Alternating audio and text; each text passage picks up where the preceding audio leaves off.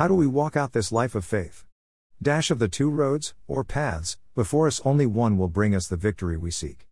Originally published on September 17, 2020. You will show me the path of life, in your presence is fullness of joy, at your right hand there are pleasures forevermore. Psalm 16:11. A fictional narrative. There was once a man who began a long journey along a pathway to what he was promised was a wonderful future destination. Almost immediately, he came upon a fork in the road.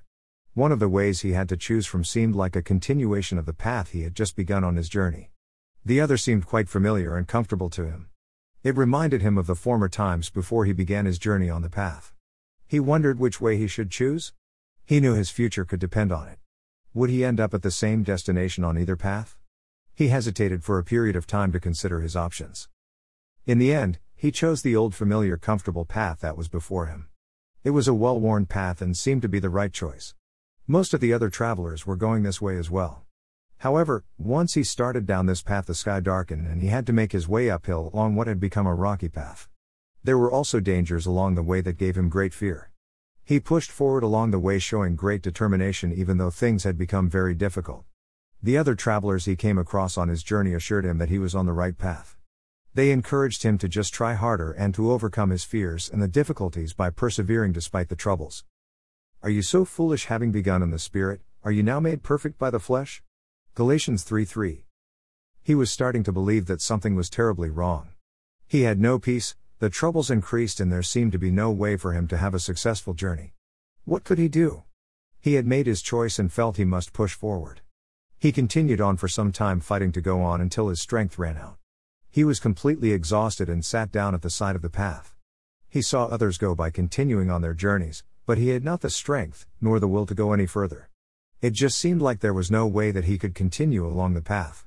He was very discouraged and felt like his only option was to give up.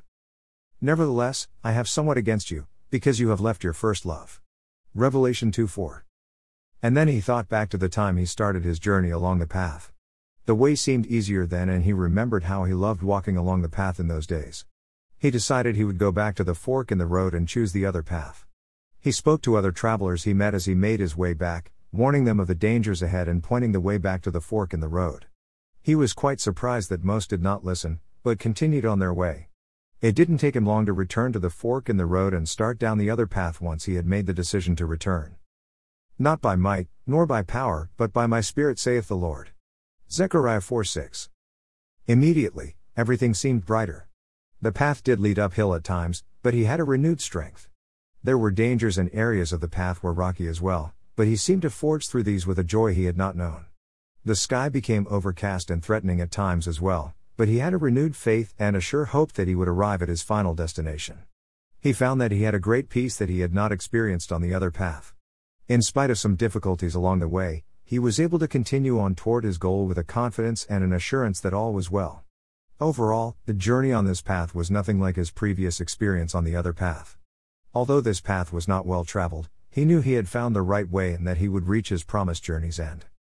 You rejoice with joy unspeakable and full of glory. 1 Peter 1:8. And then one day the man came to his final destination. It was a beautiful land. It was all he could have ever hoped for. He was so thankful and was filled with great joy.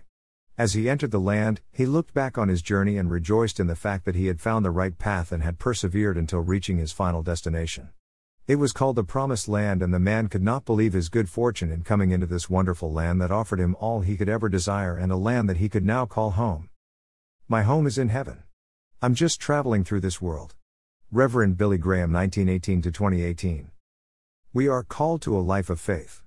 Faith in Jesus and Him crucified. This is our first love. As we place our faith in the Lord and His great work at the cross, Romans 8:2 tells us that the Holy Spirit will work mightily in our lives to bring us victory. Follow and receive email notifications of future articles. TakiMinistries.com